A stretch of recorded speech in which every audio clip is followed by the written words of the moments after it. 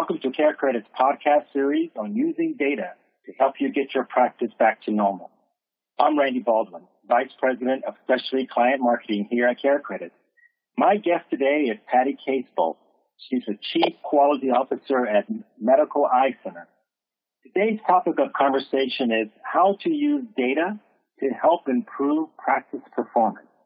Now, before we actually get into the essence of our podcast here, I want to thank you, Patty, for joining us. And for those listeners who might not have heard you on our previous podcast, can you actually tell us a little bit about yourself, the practice that you work for, so that our listeners can actually learn more about you? Sure. Thanks, Randy. I appreciate being here. I am the Quality Officer at Medical Eye Center in Southern Oregon. Our clinic was established in 1911 and has a long history of innovation and community leadership. One of our providers, was the creator of the cataract SRK formula, Dr. Retzlaff. He's the R in the SRK formula. And one of our other providers, Dr. Imperia, was involved in the original FDA studies for LASIK. I'm really excited. I've just celebrated my 30-year anniversary at the clinic. Wow. And over time, I know, right? Over time, I've worn a lot of hats there, included refractive surgery coordinator. I was the surgical assistant, marketing manager, risk manager, clinical director. And now in my present role as the chief quality officer, I get to work with our entire practice. And so I'm still thrilled. 30 years later, I love my job. Wow, fantastic. A lot of great pedigree that you have there. A lot of good information that I believe that we select you as one of the experts, and that's why you're here to do this podcast. So great. Patty, you and I have known each other for many years now, and we've talked about data, right, and the use of data. And you know that I firmly believe that practices need to use data, understand what type of information that they have, in order to make really intelligent decisions on how to measure for improvements, whatever it is that they're looking for, right? So let's get into this podcast. When thinking about measuring your practice performance, where do you start, Patty? Do you have a background in analytics? No, not at all. And I certainly, I had management and business experience, but I had very little experience with data analytics at a more, comprehensive level. And this was really illuminated during a session years ago with our senior management team, which, I was a part of. We had hired a business consultant, and she asked us about our percentage of market share. And our whole team, told her, oh, yeah, we are definitely the big players here. We definitely have, all the market share or the majority of the market share. And she just looked at us and asked us, how do you know that? Can you prove that to me? And we realized we had made up an assumption that we were the leaders. We were certainly the largest practice, but we didn't have any facts to back up that. We didn't have any facts to back up that claim. We were basically managing by hunches, and feel of what our gut told us. The next important lesson I think that I learned through all of this coaching years ago, I really do credit working with those outside consultants. To my, my learning, my kind of growing up, if you will, as a manager and a senior leader, because, I think most people don't really have that background. And so, this lesson that I learned was not only just looking at the data, and looking at those spreadsheets, but kind of taking that 30,000 foot viewpoint of what is the data telling you? What's the story behind this data? For example, several years ago, we were looking at our marketing reports, and our LASIK word of mouth referrals had just plummeted. And when we looked back, we realized that we had changed several of our surgical processes to increase efficiency. And, this included reducing some of our, what we would call comfort items on the day of surgery, like using our LASIK counselors to narrate surgery to the family members. We had omitted things like the neck warmers. We used to have these warm neck wraps and refreshments, and we found that, it took the counselors a lot of time to do that, so we had omitted that. And when we really looked at that, we wondered about, this word of mouth giving people an experience. And so we decided to add all of that back in, including a few additional items. And once we had done that, our numbers went right back up. So that's, the importance, I think, of taking the time to really look at your numbers and then understanding what are these numbers telling you? Yeah, very good story, and experience that you just expressed. So I want to get a little bit more specific here, and so I'm going to ask you a few questions to help set up this podcast. And one of them is KPIs, and many people don't know what KPIs stand for, but that is key performance indicators, or different topics and different things you actually want to measure, right? So does data that you obtain from other sources or maybe data points within your own practice, how do you use those things to measure your growth and success? And then how did you learn which KPIs you really need to actually measure? Those are great questions, Randy. You know, our practice really places a lot of emphasis on KPIs, and each manager is actually responsible for a set of benchmarks that pertain to their individual department. And, you know, it's not only important to understand what are the standard KPIs for each department, but how do they compare to the industry benchmarks? So like you said, you know, how did we find out? And, you know, we work with a very large group of other ophthalmology practices in the industry that we get those benchmarks from them as well. But then we also look outside of our industry, you know, the Consumer Confidence Index, and we look to our representatives, you know, from each industry. And so we kind of decide for ourselves what's important to measure, and then we stick to it. And, you know, over time you may change those, but if you keep changing too often, it's going to skew, you know, your trending. So I think it's important, like I said, to know each individual department's KPIs, and then also, you know, what's actually happening within those departments, and then again, how does that impact the whole clinic as a whole? So an example of this, you know, years ago, I was working with another national consultant, and he asked me about my marketing report. And he wanted to know the specifics about these numbers and why they had fallen. And I realized, you know, didn't know, I couldn't supply an answer. And it was, you know, as you can imagine, I felt pretty embarrassed. And so my boss wasn't very happy with me either, because, you know, he was specifically asking about what had we done in our marketing over the year, where those spikes were, where we had, you know, increased leads or decreased leads, and we hadn't been tracking, take accountability, I hadn't been tracking and correlating what we were doing in marketing and how the numbers compared. So the takeaway for me was that I had been too busy putting out fires and not enough, you know, time really paying attention to our KPIs. And now, Randy, I also think it's important to look at, you know, the full practice demographics. Since, you know, we look at our gender demographics, we know that 60% of our patients are female and 40% are male. And of course, you know, if you look at our medical spots, the majority are, you know, it's probably more like 90-10, you know, female. But, you know, we also look at things like how many of our patients are insurance pay versus self-pay patients. We look at zip code analysis. We look at our zip code analysis, so, you know, we can understand where the patients are coming from. And then, you know, we also break out our lead and our surgical demographics for each program and by provider, so that we know, you know, where are these patients coming from, what are their ages, what's their gender demographic.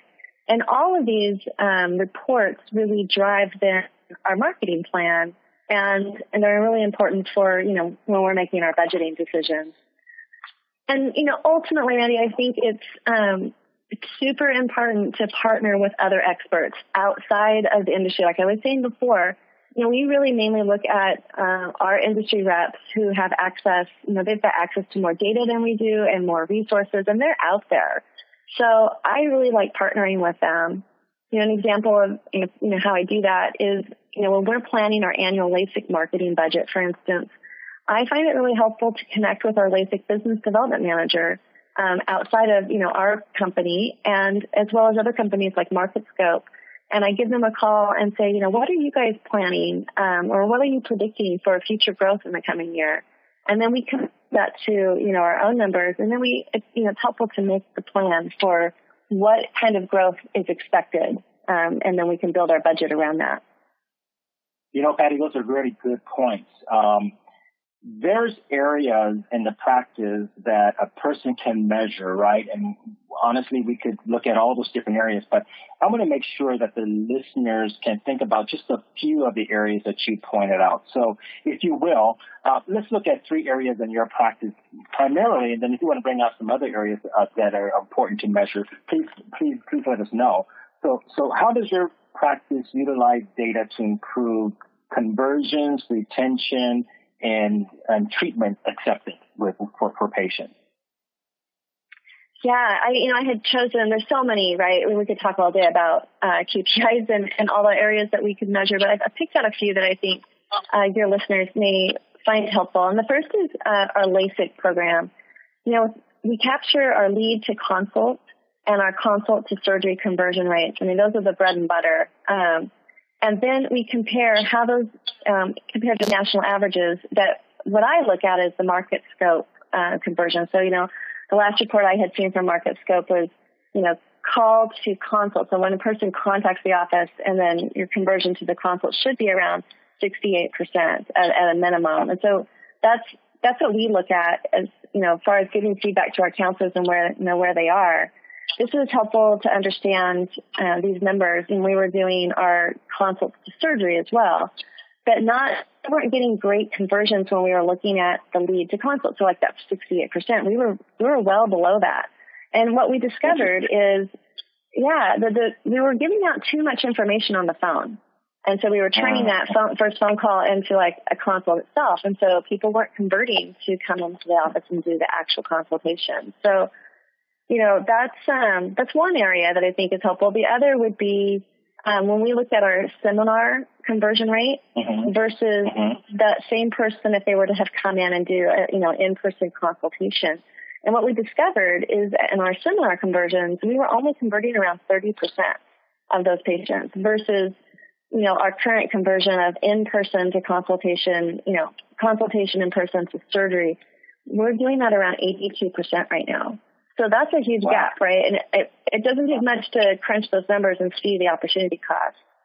So, once we understood that, we decided to move more of our marketing dollars to promote an in-person consult versus, coming to a seminar. But then we also realized if we changed the seminar, which we did, we started offering live LASIK demonstrations at the seminar, and that improved the conversion there as well.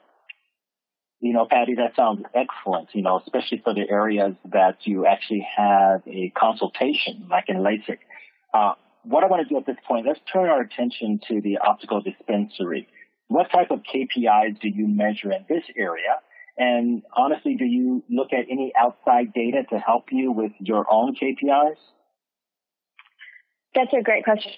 Yeah, of course, we look at industry norms. We look at what's out there in the industry, such as things like, framed board turn rates or second pair sales, or, what percentage of our lenses have AR coating, things like that, the norms, things you would normally expect. But, one thing I wanted to call out that's a little different is looking at, the opticians and their specific numbers. Because when I talk to other people, they do like production reports, but they're not looking at the intricacies within those reports. So I'll give you an example. One case that we had noticed is that we had an optician a few years back that consistently had the highest number of sales. And we noticed that person's average ticket was among the lowest. So, if we'd only been looking at production, we would say, well, this person, there's a mismatch, right? So after we dug into it a little bit more, we found out that this optician's background had been from, big box, selling retail value products. And they were used to, they had quotas, they had to move quickly. And so the sales techniques that they had developed and that they were comfortable with were selling at these highly discounted rates. And in our office, that's not what we offer. We certainly have package pricing, but, we're really offering a premium product. And when we really sat down with this optician, we discovered that they just weren't comfortable. It sounded difficult to sell a product that was more expensive than, what they were used to. And so it was applying some coaching, and we sent this person to the lab so that it could see, and they really believed in what we offered. And, really with some coaching and product training, that issue was resolved. Another area that we really pay attention to is our optician production by hour. So, in some cases, you may have a discrepancy within the department where, some opticians are taking a lot longer, with patients. And we've certainly seen that, these opticians have, really high reviews when it comes to patient satisfaction. But sometimes that can cause dissatisfaction within the team, right? Because, some of their teammates might think, hey, I'm working a lot harder than you are. And so, what we like to look at is, how does the team compare overall? We look at how many patients are they seeing per hour.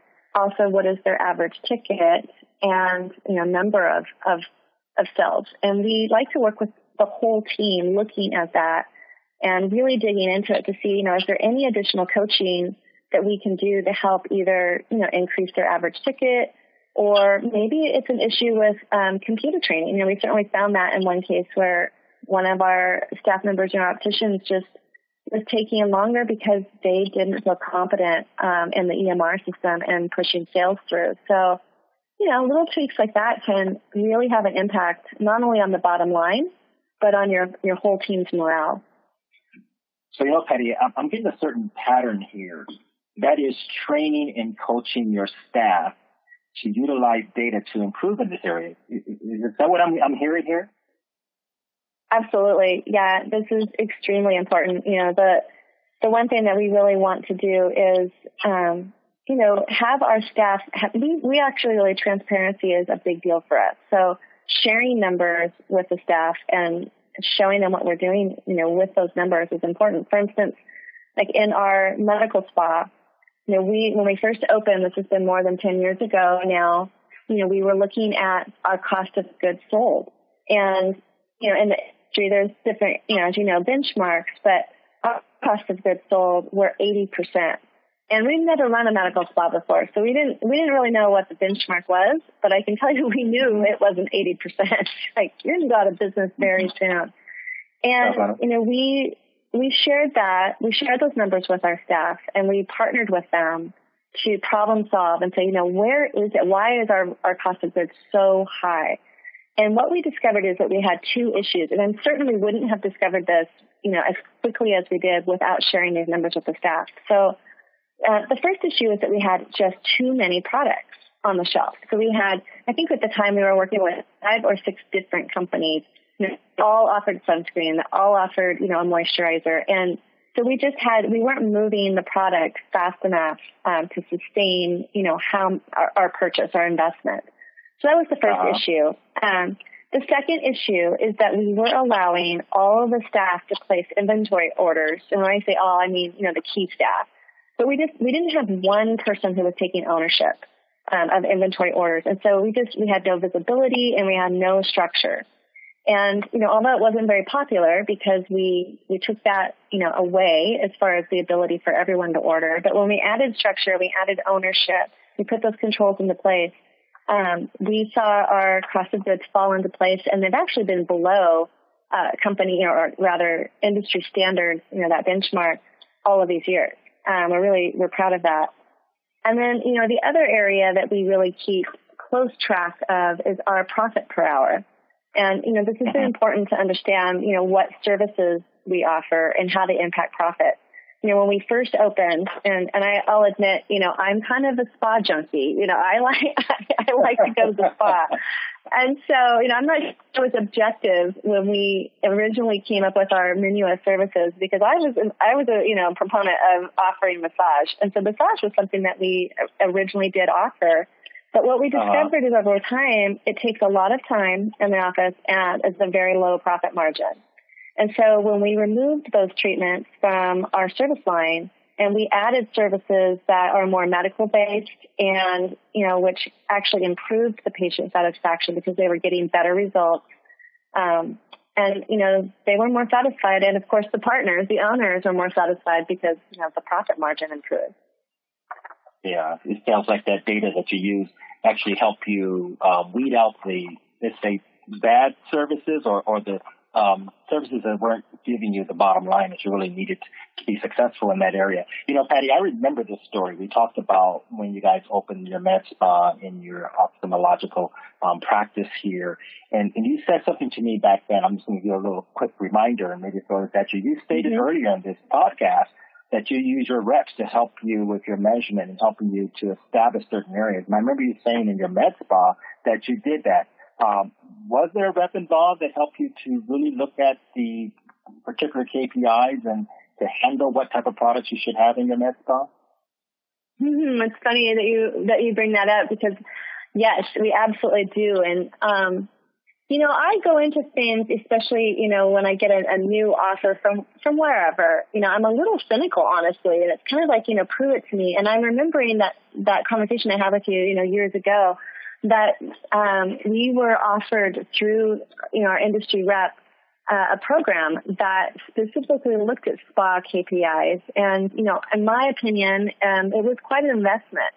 But I will tell you what, that investment in the big picture, and again, that 30,000-foot view, has really, I believe, truly what kept us in business, because we'd never done a medical spa before. We didn't know what we were doing. And it really was looking outside of ourselves to invest a little bit, you know, and that I don't even think about that cost anymore because it's so minimal compared to, you know, how successful the medical spa has become. You know, our medical spa is in one of, you know, there's different measurements, but we're in the top 2% in some of the services that we offer in benchmark compared to, you know, where everybody else is. So we're quite proud of what we've done, but you're right. I mean, we couldn't have done it without expertise outside of the practice.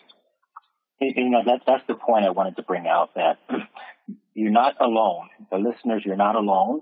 Use others, right? Reps are very much happy. They're very happy to help with your KPIs, help you measurements, because honestly, you're helping them and you're helping your practice as well. Has your CareCredit rep helped you with KPIs and training on this as well? Our reps, over my career, and we've worked with CareCredit for, you know, a really long time, I have found the representatives that work with our practice with CareCredit to be so resourceful. And so, you know, some of the areas that I've used our reps from CareCredit, you know, let me back up and say, you know, we accept CareCredit card throughout our practice, and we pay really special attention to cross-selling and promoting, you know, the CareCredit card in all of our elective programs. However, what we found is in our LASIK program, for instance, our counselors had worked with our CareCredit representative closely, and they were very proficient at using, you know, the application process with the patient and the approval process, and so they really felt comfortable talking about CareCredit with patients. But what we found when we looked at the rest of our office, you know, in our other elective programs like optical or medical spa, or just with our general practice staff, you know, our technicians talking to patients about the optical department and their choices there. What we found is that each one of these areas, when we looked at our reports from CareCredit, we realized that patients were not using their CareCredit cards or applying in the same way that they were in our LASIK program. So I worked with our CareCredit representative to come up with a plan. And what we did is we first had our CareCredit rep come in and shadow all the departments and then give us a report. And then we decided, okay, we broke it down from there. Again, looking at the numbers, we realized which departments had the least comfort. And so it was like a divide and conquer. You know, we used our care representative to then go into each one of those departments and role play and help them with scripting and just get them comfortable. And then we backed up after all of that training was done. We did the 30,000-foot view again, and we looked at our numbers, and we could see over time, it took about a year's time, that suddenly everyone in the practice was comfortable and offering at least patients to apply or use their credit card if they already had one.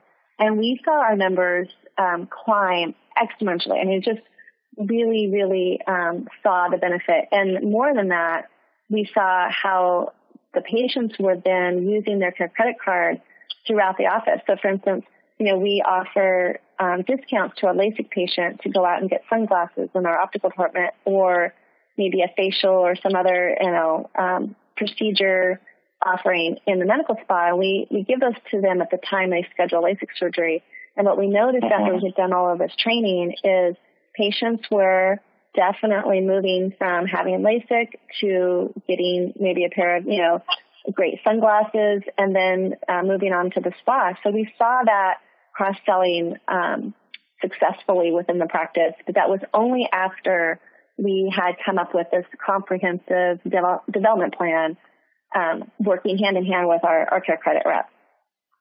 And the reason why I brought that up was to let our listeners know that we truly do pride ourselves in helping practices, right? It's not all about us care credit, but we'll go out. We have reports and other KPIs and other trainings and such that our reps are more than happy to accommodate our providers that support care credit. So I know, Patty, there's a few other areas that we talked about, and I know that you outlined that. Can you help us with a couple other reasons why you measure and what your goals are for the practice in some other areas?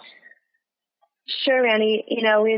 We've talked a lot about, our KPIs and the efforts that we put into the more of our elective side of the practice. But our practice, has a healthy amount of functional medicine, if you will.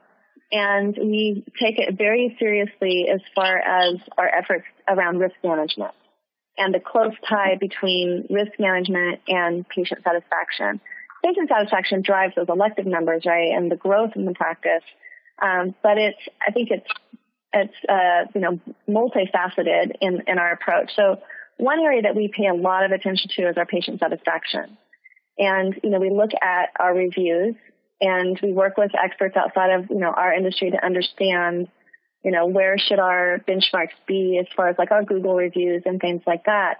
But anytime that we get a review from a patient who's, say, dissatisfied for whatever reason, one of our management team contacts the patient to see how we can address their concerns. And we don't just let that go by. Even if it's a minimal complaint, we take it seriously. So the way we use the data with that is, it's not just that we're connecting with the patient, it's we track that information. So we track what type of patient complaint or issue, and we can run those reports and narrow it down so that, we can correct the issues. So for instance, if we want to look at how many of our patients complained about patient wait time versus maybe a billing issue, or perhaps, the complaint was really just about the provider interaction or dissatisfied with their surgical results, et cetera. Those are all the things that we want to dig into, because if it's just that we know that we had X percentage of our reviews were, dissatisfied clients, that's not so helpful, right? And if we can dig into it and run reports and understand, and then also look at trend lines. Like, is this just a one-off, where we just had a really busy day, we were short-staffed? Or are we developing a trend? Because, like I had explained earlier with our LASIK surgical, our word-of-mouth referrals had fallen.